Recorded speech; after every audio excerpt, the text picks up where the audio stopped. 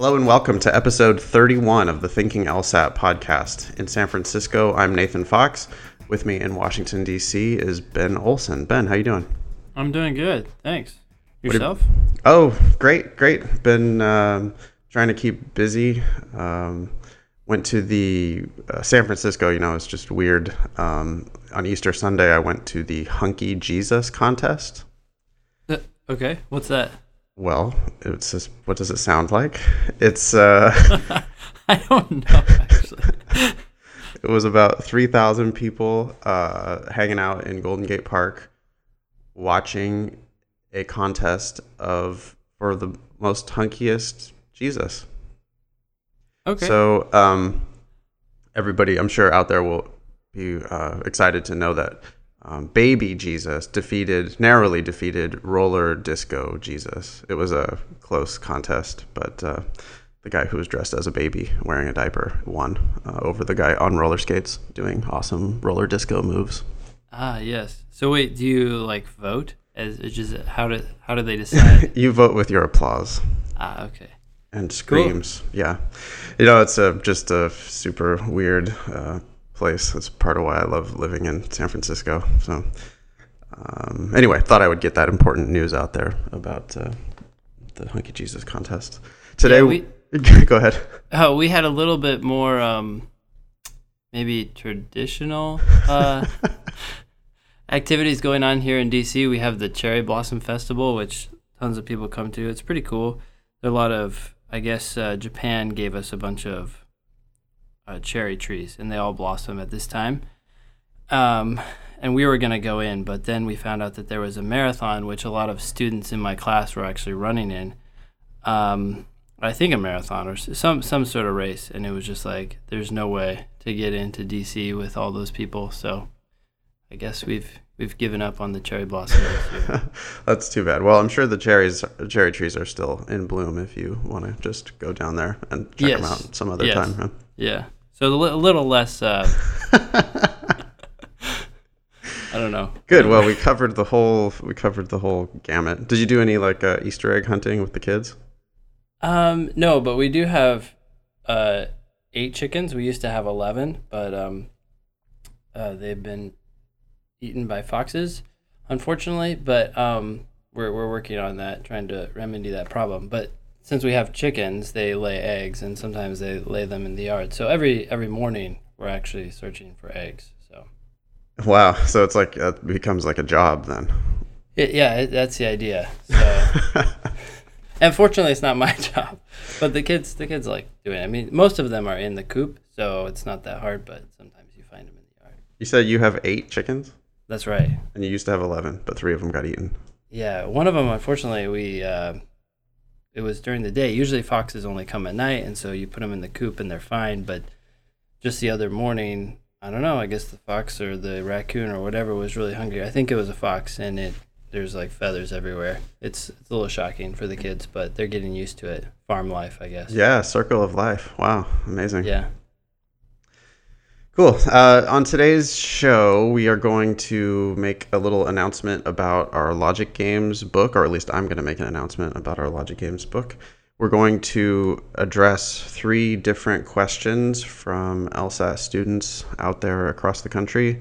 And we're going to then, at the end of the show, dive into some real logical reasoning questions from the June 2007 test. So first, the book. I am happy to announce that the ball is no longer in my court because the first draft of our new Logic Games book, and I think we're going to call it the Thinking LSAT Logic Games Playbook. It's kind of a mouthful, but I guess we'll probably refer to it as the Logic Games Playbook.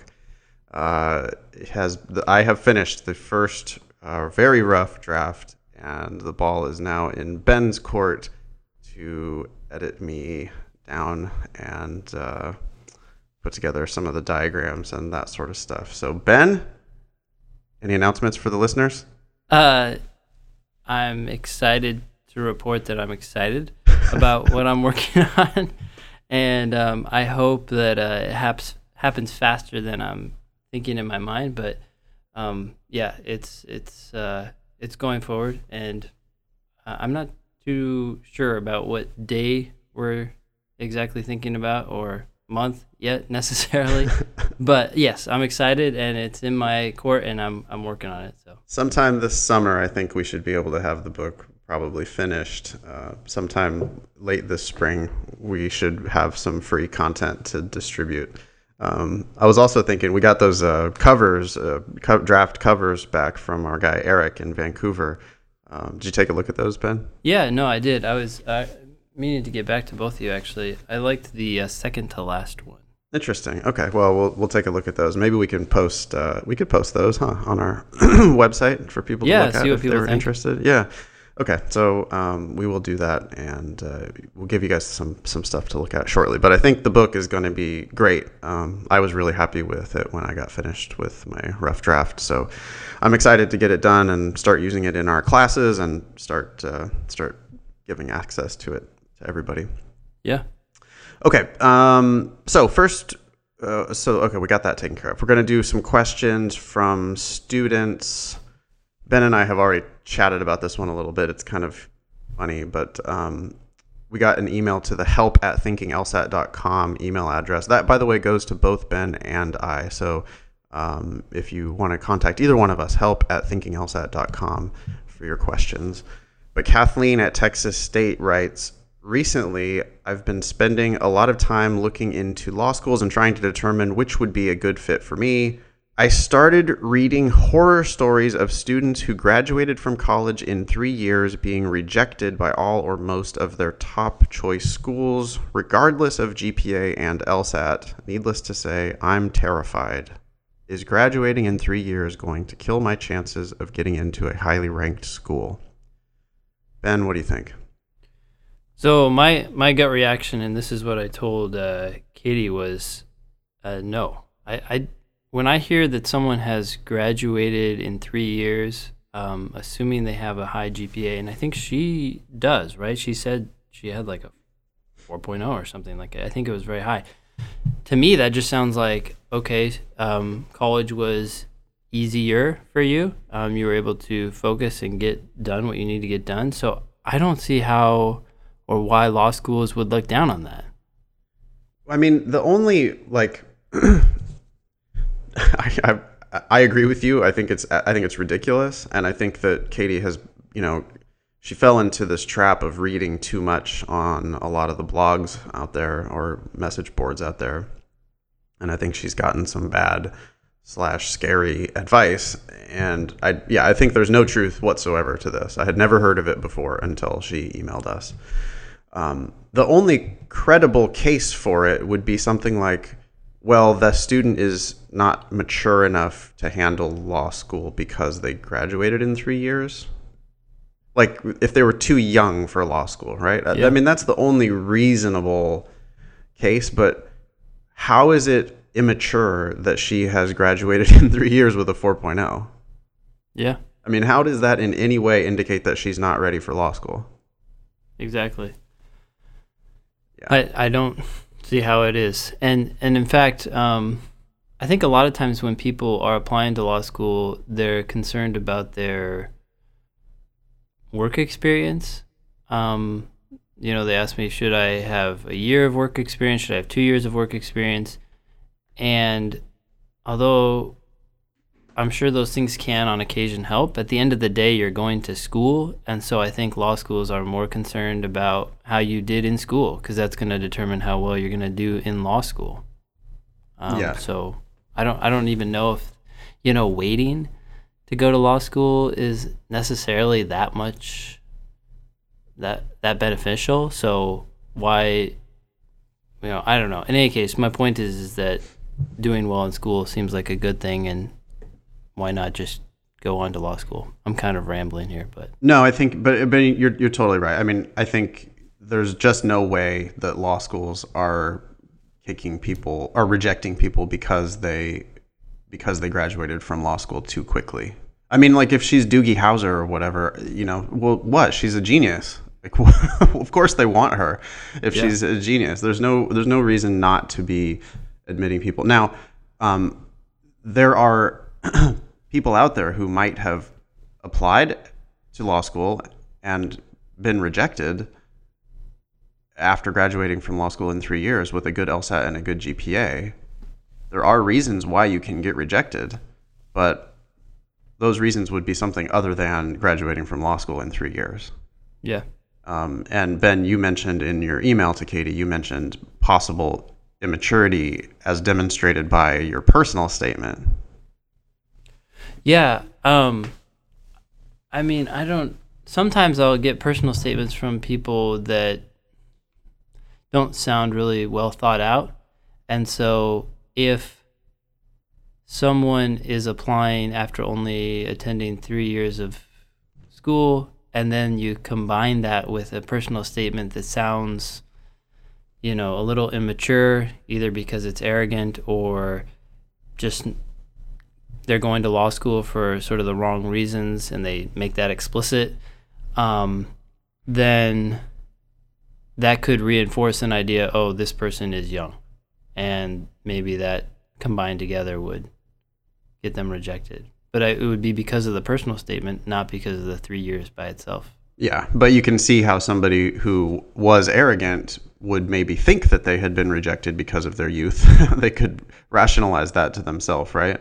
Yeah. Oh, well, sure. I definitely didn't get in. It's because I'm young. It's not because of any other thing. It couldn't possibly have been the fact that on my personal statement I wrote about how I wanted to go to law school because I think Suits is an awesome TV show, and or what other immature things? A lot of like really flowery and overly I don't know, I'm not expressing myself very well, but when you say that you're a uniquely qualified candidate for law school, but you're 20 years old and you've never really done anything, like my summer abroad makes me a uniquely qualified candidate. It's just some of those kinds of things can really grate, I think. Maybe I'm just getting old, but when I see those things that indicate that you might be lacking a little bit in perspective, then I can see how a committee might say, yeah, we might want to throw this one back and catch him when he's a little bit more mature. Mm-hmm. Yeah. But anyways, from our interactions with Katie, she certainly did not seem like she was immature in the slightest. So I think she should go for it. Yep. I'm going to skip to, we have another question here, which kind of ties in a little bit.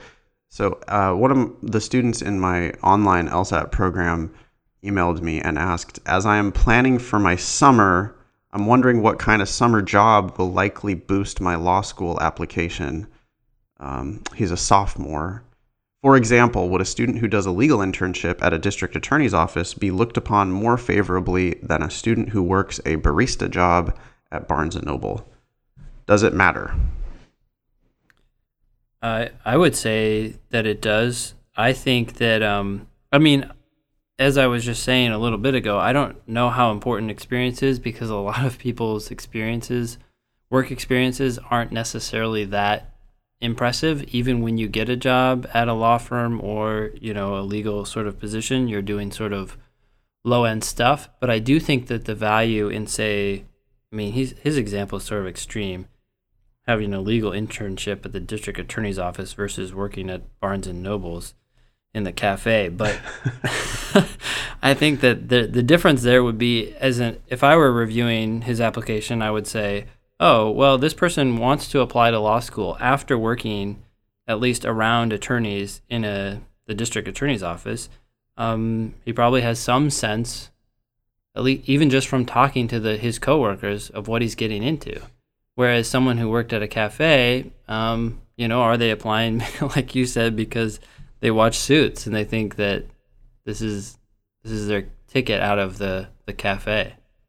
So you're saying yes. I think my response is a yes, but a very qualified yes. So okay. I think it counts, but I think it only counts at the margins.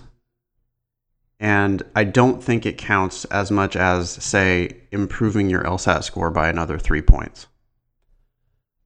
I definitely agree. And GPA is going to be a lot more important. I think people depend on or hope to depend on their work experience to salvage their poor numbers. Yeah. And I don't think it's going to do very much. I have to agree with that. I think it was just when you're looking at the whole package, if you look at someone like this who worked at the district attorney's office, it would depend on what they say in their personal statement and the rest of their package. But at least I would think to myself, he knows a little bit more about presumably what he's getting into. Yeah. I mean, so I guess what I think the reason to do it is actually not because it's going to look good on your application. If Alec wants to get a legal internship at the DA's office, I think that's awesome if he's doing it out of a legitimate desire to get experience working in the DA's office or get experience working around lawyers or meet lawyers and find out what lawyers really do. And, I think people need to look at it as this is the beginning of your legal career rather than look at it as, oh, this is going to help my law school application. Because the truth is, I'm 100% convinced that the student with no internship whatsoever but 3 points higher on the LSAT is going to be admitted over the student with awesome legal internship experience and 3 points lower on the LSAT. For sure. And it would also depend on their personal statement. I mean, what you say is going to reveal a lot about what you think you're doing. And someone with that experience who still writes foolish reasons for going to law school or whatever, or just doesn't put together a credible case, like they write their personal statement and they mention that they did this legal internship, but it just doesn't seem like they learned anything, or it doesn't seem like they had any actual real meaningful experience there. Or they write about like, well, I know I don't want to be a litigator after this experience. I want to do some other kind of law. And it's like, okay, well then how does that help your case really? So I guess at the margins, absolutely, if all else is equal, you have the same LSAT score, same GPA, then, a thing like work experience, whether after school or during school, is, sure, everything is going to count when you're like right on the bubble.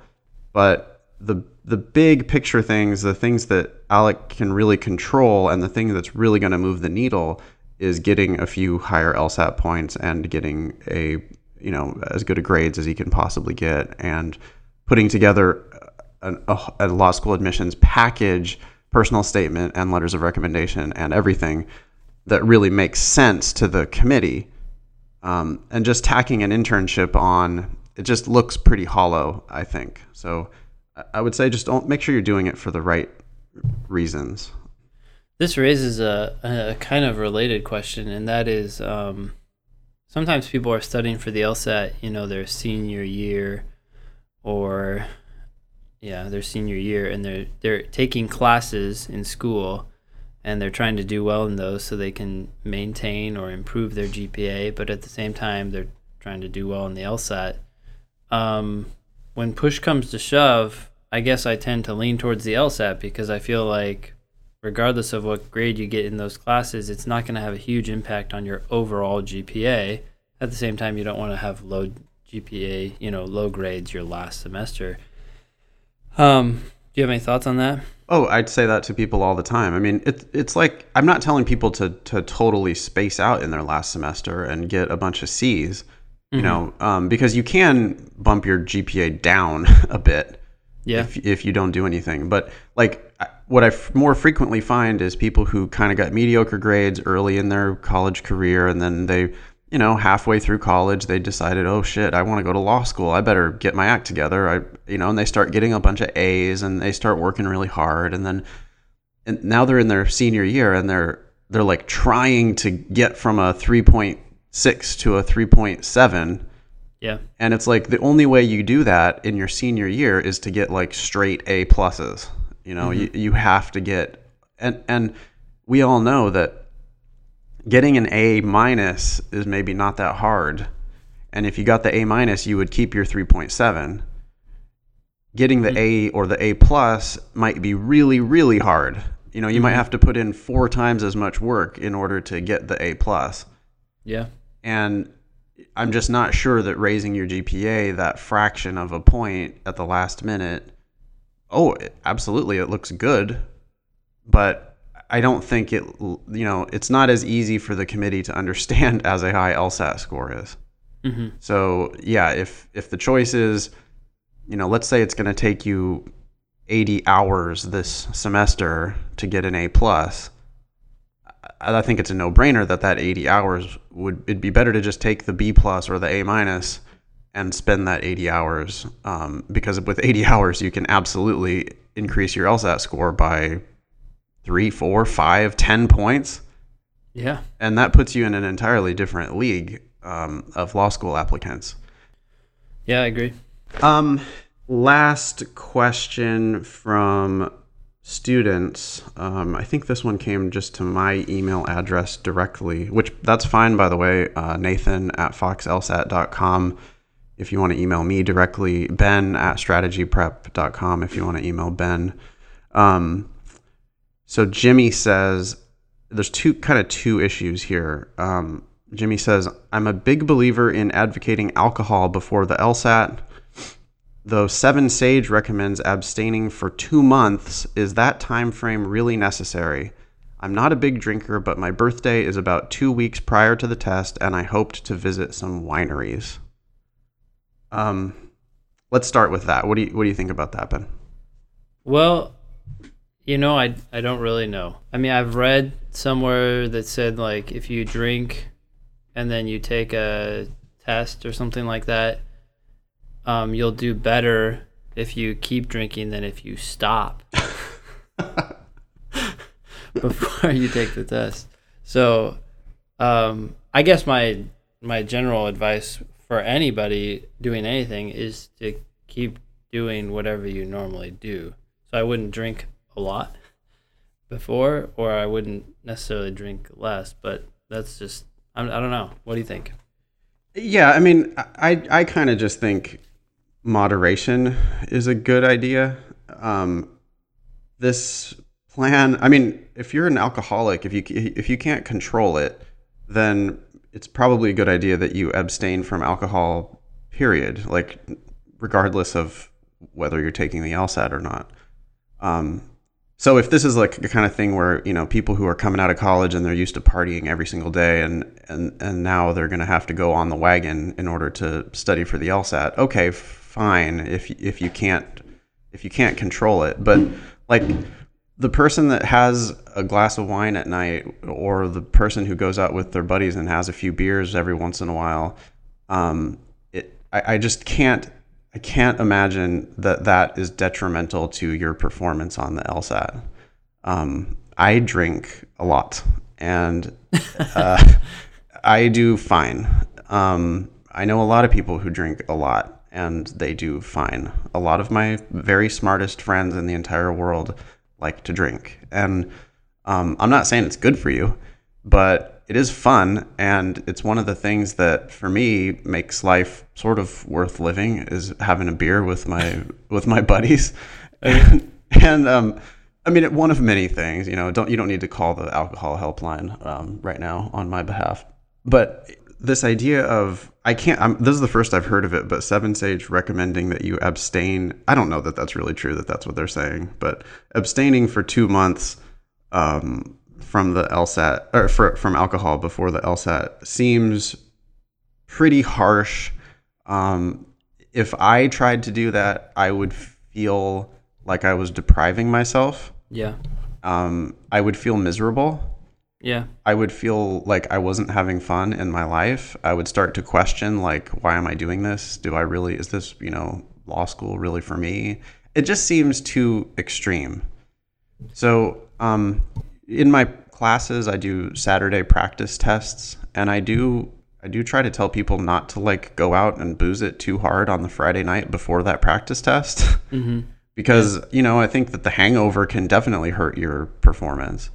But there's no way I would say don't have a beer or two with your buddies. And there's also no way I would say don't go out and have a good time on Super Bowl Sunday, or, your birthday or whatever.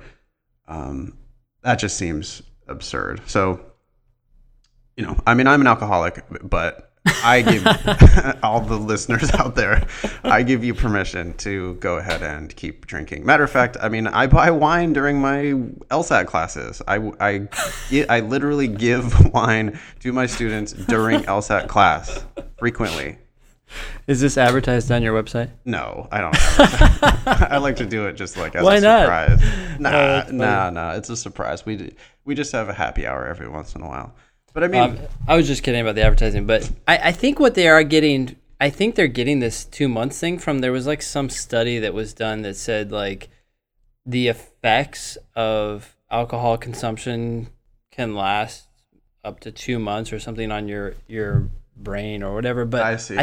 I think that your point about like you have to, even if that's true, you have to weigh that against the other things that are going to happen if you try to abstain for 2 months, some of which could be good, I guess, if you're trying to stop drinking. But it could also, like you're saying, affect, how you're feeling. If you're not as happy, you're not going to study as much, or you may not have the motivation to.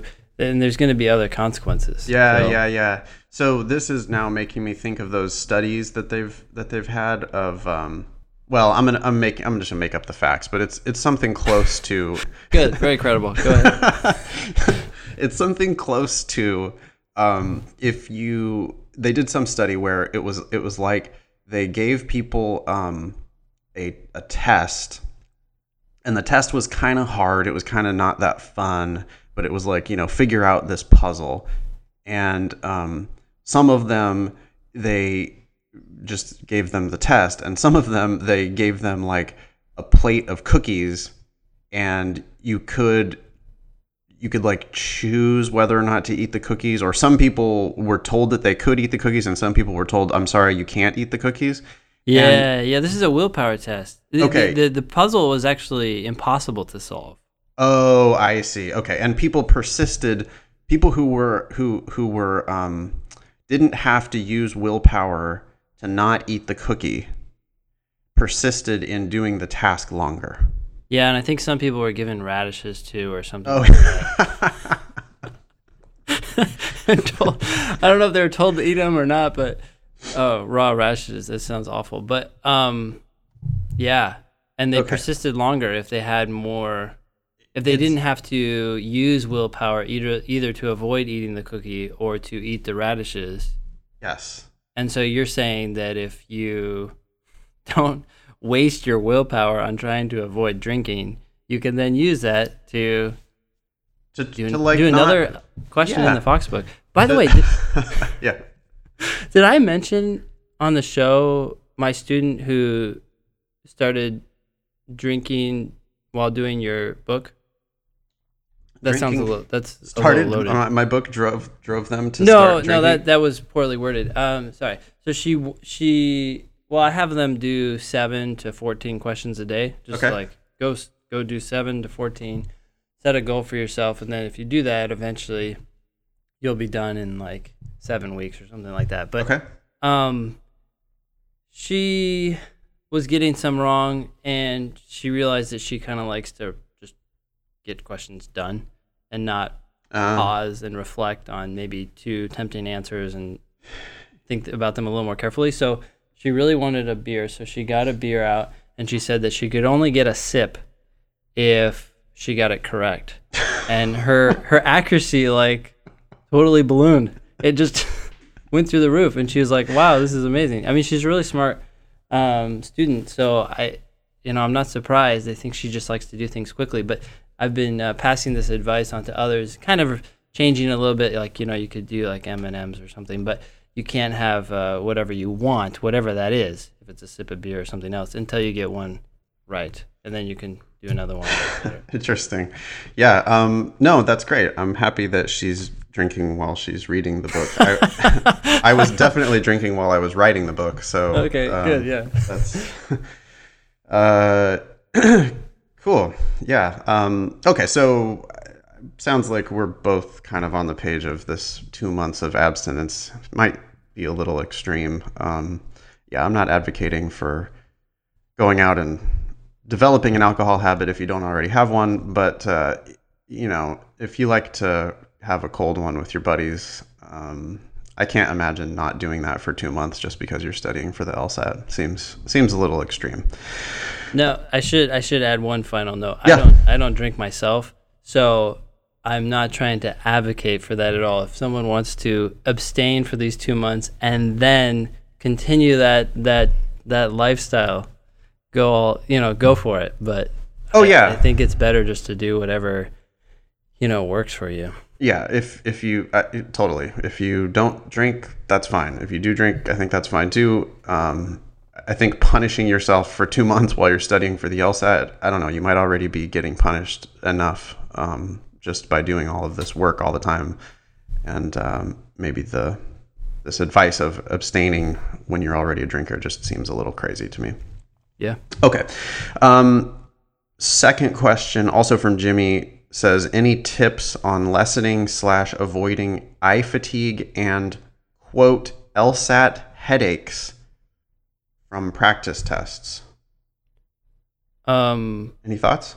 Well, when I read this, I actually, this was a surprise to me. I've heard of people being fatigued and saying, whoa, the test I took on Saturday with everyone else in a proctored setting, we did 5 sections because I give them an experimental section, was really long, and I was just kind of trying to just finish the last 2 sections, and I didn't really care about what answers I chose. But I haven't heard of LSAT headaches. Have you? I have not heard. I mean, and he put this in quotes, like as if it was a thing. Yeah. LSAT headaches. Maybe it is a thing. He capitalized we need to get on the ball here. But yeah. I've never heard of it. No, I've never heard of it either. Eye fatigue. I don't know. Do you need reading glasses? Maybe.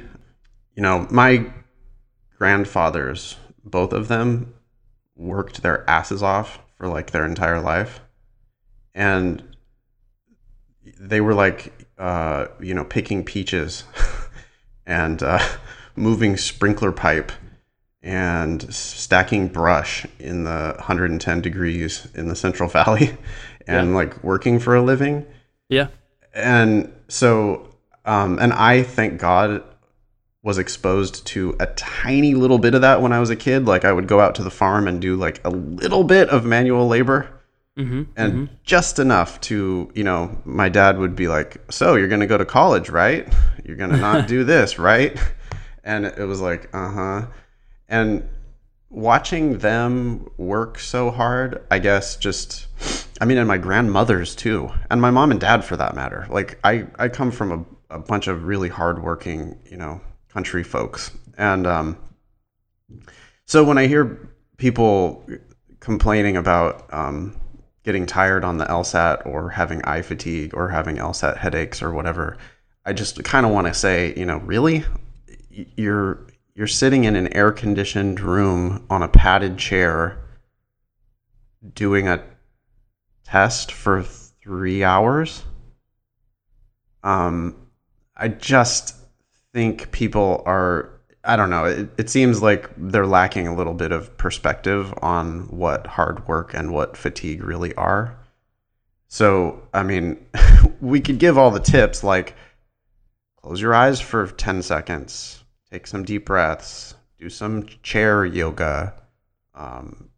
All those sorts of things are good, and I do recommend that. But I guess I also kind of want to say, get over it a little bit and be thankful for where you are in life. And you're in the top 0.001% of all of the richest people who ever lived on the face of the planet. Just by the fact that you're even doing one LSAT score, one LSAT test, you're already like one of the richest people that ever has lived. You're one of the most fortunate people that has ever lived. So, and that's a fact. So yeah. Why don't, I don't know, change your perspective a little bit and take some deep breaths and, I don't know, crack a beer and just relax a little bit. Does anyone else have any questions for Nathan? We'll we'll tell you why it's wrong. No, I think you make some good points there. I think like I said, I hadn't heard of this before. Avoiding eye fatigue. I think one thing you said was maybe get your glasses checked. I wear glasses, and when I mean, I've only had them adjusted like 2, maybe 3 times, but right before I noticed I was having trouble like reading. It was like things were just a little more fuzzy, and they're hard to read. And then I got my glasses adjusted, and it was totally fine. So, when he says eye fatigue, I'm wondering if that's what it is, or something like that, or maybe he doesn't have glasses and he needs them. Yeah. I do know sometimes people too, while they're taking the test, they'll like be tense, because they're focusing in on trying to get the right answers and all this stuff, and they don't realize that they're holding their shoulders like extremely tight and they're just rigid. And so taking a half second in your soft, cushy chair in America, stretch out and just like move your arms. I mean, it's going to take 5 seconds literally. And you can take a deep breath and just make sure that you're not holding yourself tight. I think that can help, since you're, not get fatigued as quickly, because you're not using all that energy just to hold yourself still. I think that's all great advice. The other thing that I might add is just that if you get better at the test will not be as taxing for you.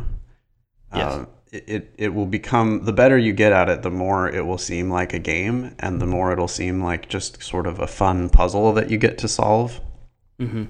So when I hear people complaining about fatigue, it's almost always people who are kind of struggling with the concepts. I get people saying, I just run out of gas at the end. It's not that I don't understand it. It's just that I run out of gas. I'm so tired at the end. But it's not true. I mean, you're telling yourself that, but the truth is you're just not yet good enough at the substance of the test. If you were better at the substance of the test, you would, I think, breeze through it and not get tired at the end. Cool. Okay. So, and yeah, go get an eye exam. Definitely. Go get an eye exam and see. That could solve it right there. Dude, so your dad told you, he took you out to the field, or I guess you were working with your grandparents, right? And he told you... Went out to the almond orchard. Went out to the almond orchard and, did some like piling brush, did some stacking wood, did some raking the almonds, raking them from around the tree. You rake them out into the middle of the row so that the sweeper can pick them up. And yeah, that's some hot, back-breaking shit. So my dad had a slightly different way of conveying the same message, or at least the college message. I guess it was really important too.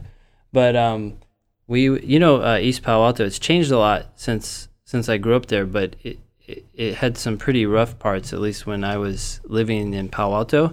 And my dad would always drive through that on purpose. Wow. And he'd say, if you don't go to college, you'll end up here, which is like totally illogical. But yeah. It's just, and as a kid, you're just like, okay, Dad, yeah, sure. Can we change the radio station? But that's, I guess every parent's worried about that or something. You could try that in San Francisco. The only problem is if you tried to drive through the worst neighborhood in San Francisco, you would drive right past UC Hastings College of the Law. So you're going to end up here. Yeah, I'm going to end up in law school. Yeah. Cool. Alrighty. Well, there we go. If you want to get some feedback from us, you can email us directly. If you want someone to be nice to you, you can email ben@strategyprep.com. If you want someone I'll try to be more like you, Nathan. Tell it how it is. Get over it. You can email nathan@foxlsat.com. All right. So let's do a question from the June 2007 LSAT. What do you think? Yeah, that sounds good. All right. Oh, should tell the listeners, the LSAC, Law School Admission Council, the people who make the LSAT, they are going to charge you lots and lots of money for LSAT prep tests, but they have generously made one of their tests available. It is online. All you have to do is just Google June 2007 LSAT, and it will be definitely the first link. And you can click on that and get a PDF, and you can do the entire test. So if you want to know where you're at on the LSAT, one good thing to do is just get this test and do the whole thing, and then you'll see where you're at. But you can also, if you want to follow along with this discussion, and I'm sure Ben and I will do this again on later episodes, if you want to look at the question that we're looking at, it's just June 2007 LSAT, and we're going to start with section 2, question number 1. And Ben, why don't you tackle it? So question 1, starts out, this is an economist speaking. And it says, every business strives to increase its productivity, for this increases profits for the owners and the likelihood that the business will survive. But not all efforts to increase productivity are beneficial to the business as a whole.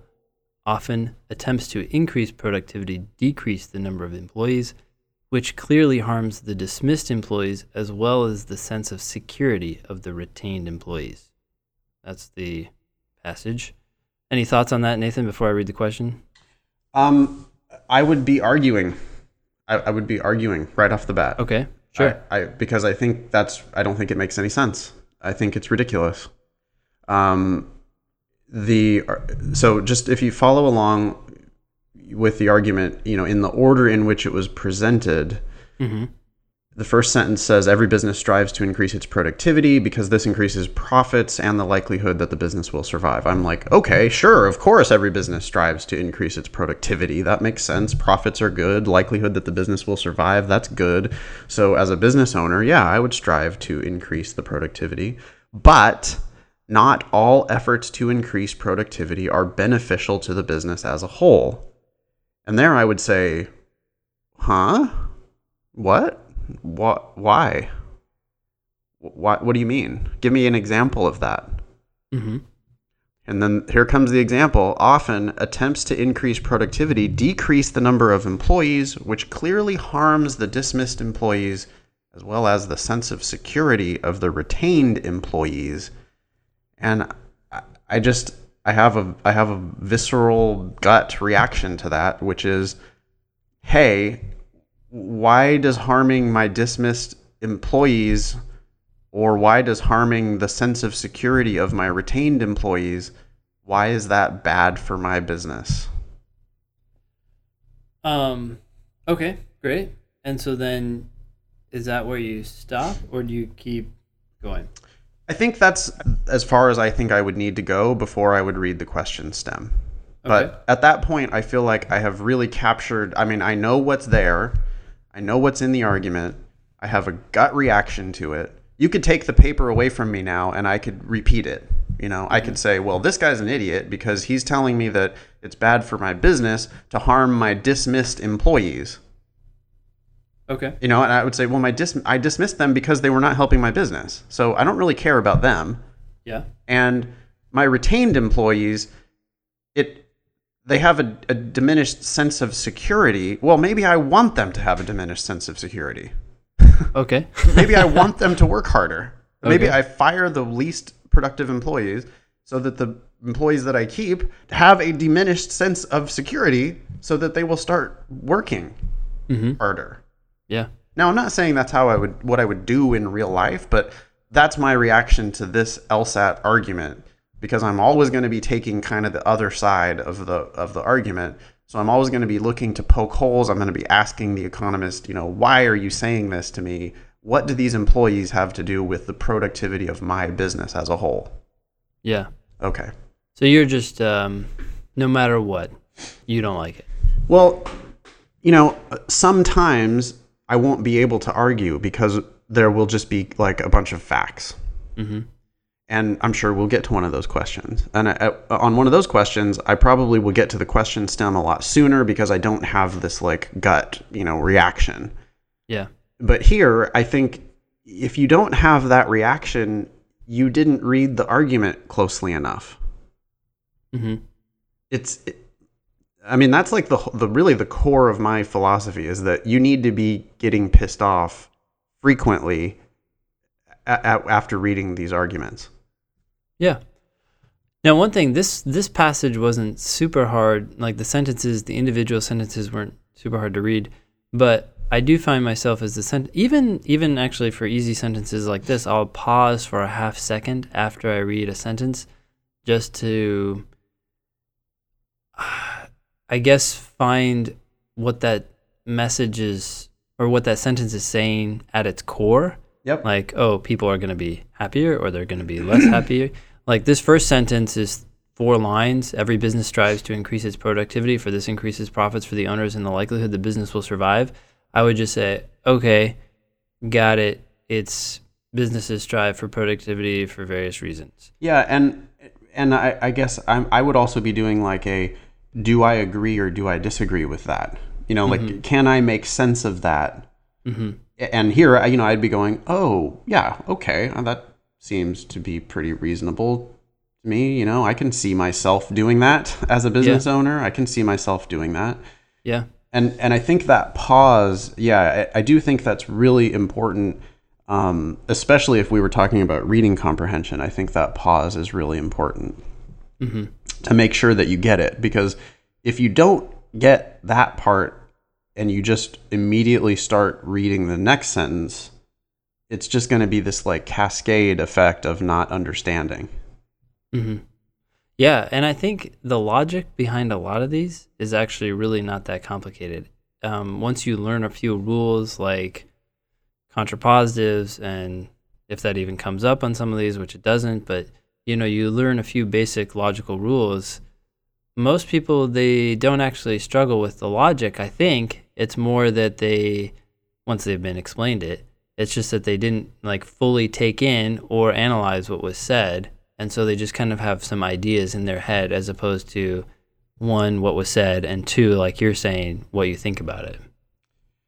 Yeah, I mean, you've got to make sure that you understand what's on the page. You can't just blast through it and get down to the answer choices. You've got to be probably at least half the time you've got to be answering these questions before you read the answer choices. Yeah, and I should clarify, when I say you should understand the sentence, I think most people are totally unsurprised by that, but I think they don't realize that they don't understand. Right. Like, they've read the words, they understand each of the individual words, but then when you say, hey, what'd that sentence say, or what'd that passage say, unlike what you just said, where you could look away from this and recap the passage, they basically just start quoting it verbatim, which says to me that information wasn't turned into ideas that can be stored as like visual images as opposed to just words. Yeah, they don't. Right. I mean, if they were able to recite it verbatim, I would say, okay, maybe you understand it. But what I find they do more often is they will just go back and start rereading it to me. Yes, exactly. And then it's like, well, wait a minute now. Cover up the page, take the page away from them. No, I want you to tell me what it said. Mm-hmm. And then they go, productivity, employees. You're like, whoa. You know what? I've had a really interesting experience over the past few weeks. I've been volunteering at this local elementary school and working with a 3rd grader and on reading. It's called Reading Partners is the name of the organization. But so I've been working with this kid and having to teach him some reading comprehension strategies, which I've just never really even thought about before. Yeah. But it's exactly the same kinds of strategies that I think LSAT students need to be thinking about. Believe it or not. I mean, it's like the exact same shit that I'm teaching the 3rd grader is what I'm teaching my LSAT class about reading comprehension. So 2 really important things. One, we've already been talking about it, is pausing and reflecting after each sentence or after the passage, because he'll read it to me and he'll read every word out loud, but then I'll say, okay, what did that say? And he'll have no idea what it was about. Like he's got the words, he read the words, but he did not comprehend at all. And so then my job is to like actually stop him after every single sentence and say, okay, what did that mean? What happened first? What happened next? And if I take it in really small bites, then by the end he'll get it. But if he just reads me the story without stopping, he doesn't understand the story at all. Yeah. Okay. The other technique, and this is going way off of this logical reasoning question that we're trying to do. The other technique that I've been working with him is also, it's similar. It's making predictions as you read. So, and if I'm reflecting now on what I was doing while we were reading this economist's argument, I was making predictions as I read. Specifically, after I read that second sentence, when I read, "But not all efforts to increase productivity are beneficial to the business as a whole," I said, "Oh, like, what do you mean by that? What efforts to increase productivity are not beneficial to the business as a whole?" And then I'm predicting there. I'm making a prediction, thinking, "Oh, I bet you're going to give me an example or two of an effort to increase productivity that's not beneficial to the business as a whole." Yeah. And that I think it's something that good readers do totally subconsciously. But I think if you're struggling at all with the reading portions of the LSAT, I think you need to maybe formally, consciously do it, to stop and pause and make a prediction about what you think is going to come next, because it's really going to increase your understanding of what you're reading. Yeah, and something else that you did there, which is what I think I do as well, and that is after you read the first sentence, you said you agreed with it. Part of that assessment is relating the information that you're getting to what you already know or think about the world, which I know reading comp, they talk about how you don't need to know the information and so forth, but Bullshit. I mean, you don't need to be an expert on lichens when you're reading the passage about lichenometry. Yeah. But it's you do need to be a human being in the world. Mm-hmm. Sorry, I interrupted you. No. I mean, it's exactly like you take that information. First, you have to understand what it was literally saying, and then react to it, assess it. What do you think about it? And in doing that, I'm relating it to what I already know. And sometimes it's raising questions in my mind. I've heard about radiocarbon dating, but I haven't heard of lichenometry. What is this? Is this better? Or, at least that's what they might claim, or they might claim that it's worse or whatever. But I think that sometimes when I'm talking to people, they're not having this internal dialogue. Not that it's that lengthy, but they're not really engaging with each idea.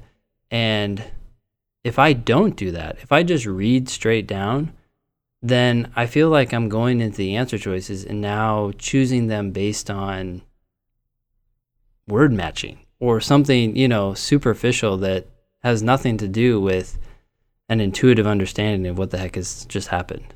Yeah, I think that's absolutely right. I mean, you really have to engage with the content itself. So, and that's when, I mean, it drives me nuts when I hear people talking about reading comprehension like, "Oh yeah, well, I mean, I just read the questions and then I refer back to, I don't even read the passage. I just read the questions and then I refer back to the passage and you can answer almost all the questions that way." It's like, no way. Come on. You don't really, there's no way that's the best way to do the reading comprehension. Yeah.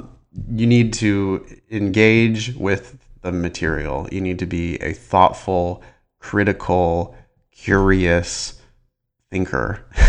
And you need to be patient. If there were words in this economist's argument that gave you a hard time, or if the first sentence, which was 4 lines, if that was too long and it was hard for you to digest it, you need to slow down. Maybe you need to reread it. But if you're not engaging in a intellectual, conversation here with this economist, you are making the test way harder than it needs to be. Ultimately, what the economist said here is not that hard to understand, but you do have to be patient enough to really make sure that you get it. And you got to do that before you go down and look at those answer choices. Yeah. I think, and of course, the common complaint is, I don't have time to do that. But the reality is you don't have time to not do that. Right. Because that's when you can go quickly and get them wrong. I mean, it's just kind of a choice. Yeah. The people who finish early are almost always the ones who miss all the questions. The people who run out of time on the last 2 very frequently do really well because they were patiently engaging with the arguments. And this is question number 1. The questions in the first 10 tend to be quite a bit easier than the questions that you'll see later in the test. And you just can't speed through question number 1 and miss it. You really need to slow down and make sure you get it right. And I think it'll be easy if you slow down. Mm-hmm. You can make it hard for yourself if you try to go a little bit too fast, though. Yeah. All right. So then the question goes, wait, what? Sorry. Yeah, go ahead. So the question then says, which one of the following most accurately expresses the main conclusion of the economist's argument? My reaction to this type of question is always to, if I haven't identified the main conclusion already, which is almost always been identified by this point, but regardless, to have an exact conclusion in my mind before I go into the answer choices, because this is a question I feel like there is an answer, and so you can answer it without seeking help from the answer choices. Yeah, I couldn't agree with that more. I think main conclusion questions, maybe more than any other type of question on the test, main conclusion questions, you have to predict the answer before you read the answer choices. The answer choices here, all they're going to do is just restate each element of the argument. Maybe they're going to tweak it in ways that make it wrong, but it's going to basically just rehash all the different elements. And so if you don't know what you're looking for here, you're just going to find all the traps and you're not going to find the right answer. So how would you go about identifying the conclusion of this economist's argument? Well, this one, since we had as your question, we read the first sentence and then we read the second sentence, which says, but not all efforts to increase productivity are beneficial to the business as a whole. And that's where you asked yourself, why? That's surprising given what you just said. Yeah. And then they answered that question, maybe not satisfactorily, but they tried to answer that question this economist did in the next sentence. So that screams to me that's evidence for why the economist thinks the second sentence is true. So that sounds like the second sentence is the main point, and all our responses center on that. So the word but is a little bit of a clue, but it's not definitive by any means, but can appear in evidence or in other parts of the argument. But given the content of the last sentence, that second sentence has to be the main conclusion. So then I would just go into the answer choices looking for something that most closely restates that. The second sentence, yeah, second sentence. The second sentence was the thing that made me go, huh? What? How? And I'm asking, what's your evidence for that? And then they gave me evidence for that. Mm-hmm. And because they were giving me evidence for that, well, then that is the conclusion of the argument. So yeah, we would both go into the answer choices here looking for not all efforts to increase productivity are beneficial to the business as a whole. Yep. Okay. Go ahead. So answer choice, should we go through these? Or Yeah. So answer choice A says, if an action taken to secure the survival already, I'm starting to hurl. Yeah, I would probably stop reading after the first line there. Yeah. Well, how come? Well, because it's qualified with the word if. Exactly. Yeah. There was no if then anywhere. This was not a conditional reasoning argument.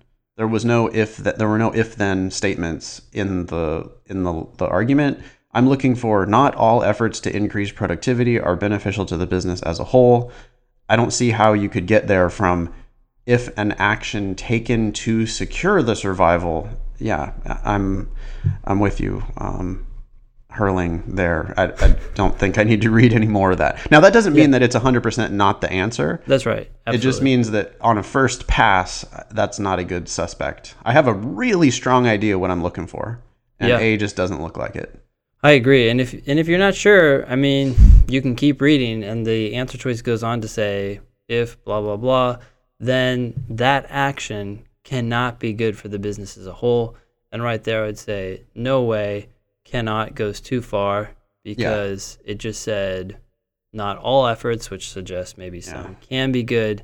and I would cross it out. Right. But I think it's important actually that the listeners realize that this is how people like us go fast on the test, is that we take all the time we need to understand the economist's argument. We make strong predictions about what we're looking for. And then once we get to the answer choices, we're going to be really pretty quick to dismiss answer choices, frequently without even reading them all the way through.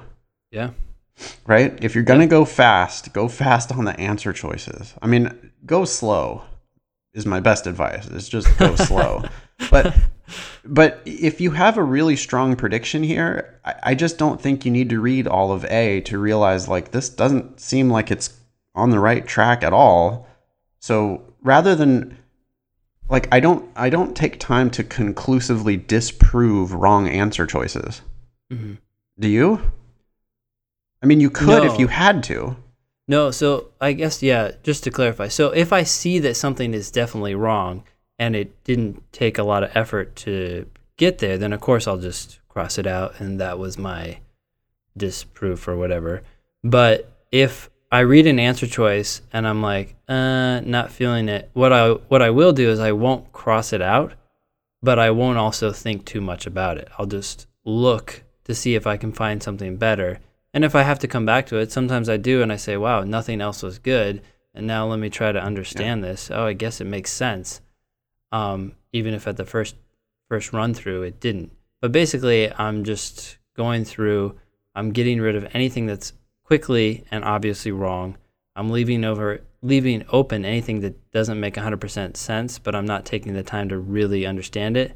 And then if I find something, great. If I don't, then I'll go back and start trying to figure out the one or two that are left. Right. Okay. Want to move on to B? Yeah. Some measures taken by a business to increase productivity fail to be beneficial to the business as a whole. What do you think? That sounds pretty good. We were looking for not all efforts to increase productivity are beneficial to the business as a whole. B says some measures taken by a business to increase productivity fail to be beneficial to the business as a whole. That's the exact same thing. The wording is perfect. Yeah. So at this point, what would you do? Well, I mean, that's going to be the answer. Yeah. But so what I would do now is I would just skim C, D, and E. And the only time that I would give C, D, or E any real credit is if it would have to slap me in the face as like, nope, this is exactly what we were looking for. Yeah. Because there could be something hidden wrong with B. Yeah, that we don't see. That we don't see yet. But the only reason why I'm going to even give B that much scrutiny is if C, D, or E convinces me that I need to give B a closer look. Exactly. And looking just scanning down without even reading these completely, it's very easy to get rid of them. C starts out with only if, which is a huge problem.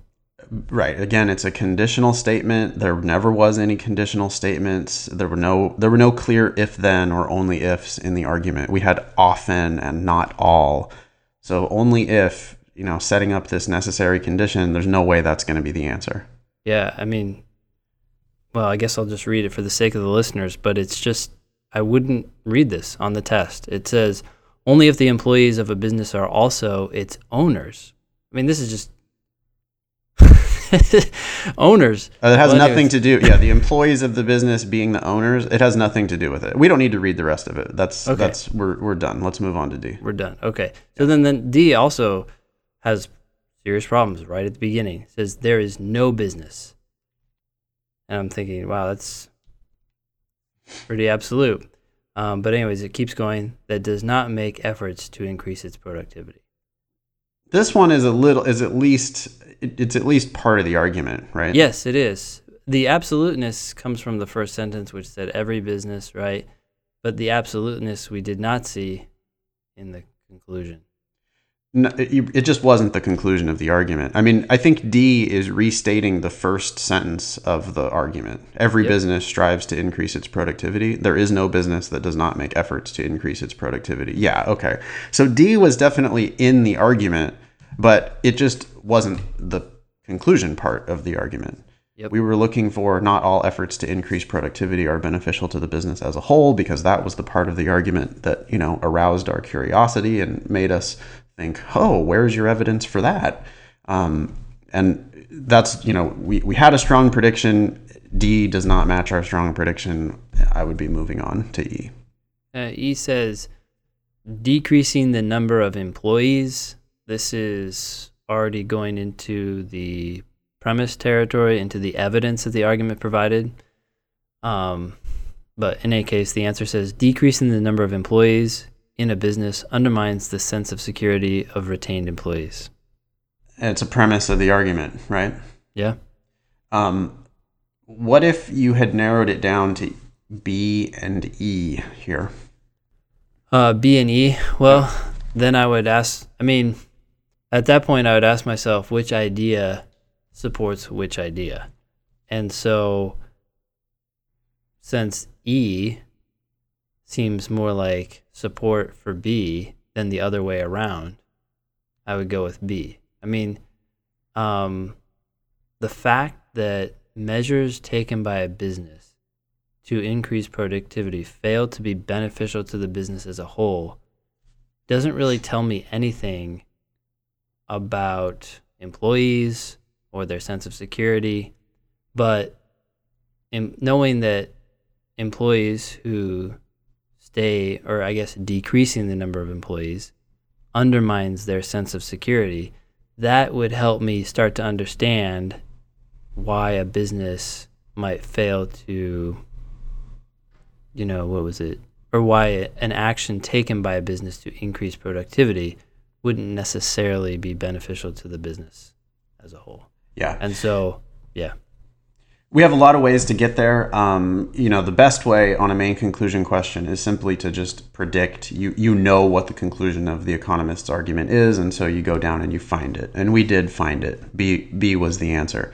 But if we hadn't made quite as good of a prediction, or if we weren't totally sure, if we had narrowed it down to a 50-50 here between B and E, one quick test is just to read B, therefore E.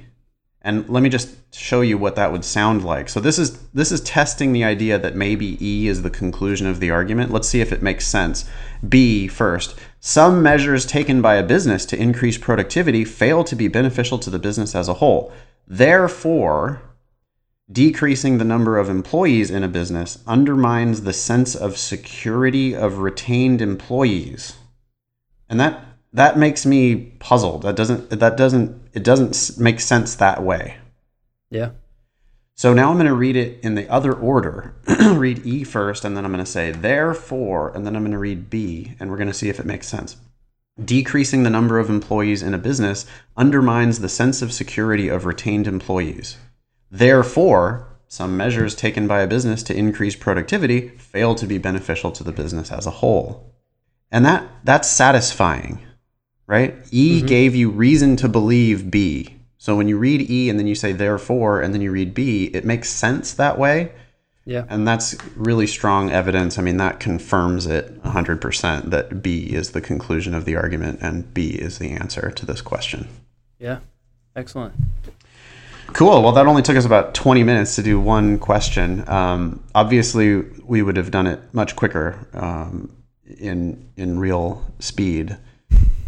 Yeah, we tend to do 3 or 4 questions. We get them all right, and then we go on to the next section. Extremely high accuracy. Yeah. All right, Ben. Well, I think that was great. Is there anything else you want to add before we wrap it up? No, I'm good. That was awesome. We'll come back and do more questions from the June 2007 LSAT on future shows. Definitely download that test if you haven't already. Just Google June 2007 LSAT, download that test, give the questions a shot, and then you can follow along with us in future episodes when we review some more logical reasoning questions. All right, Ben, go check out those cherry blossoms. Yeah, I will. Thanks. All right, buddy. Talk to you next time. Bye.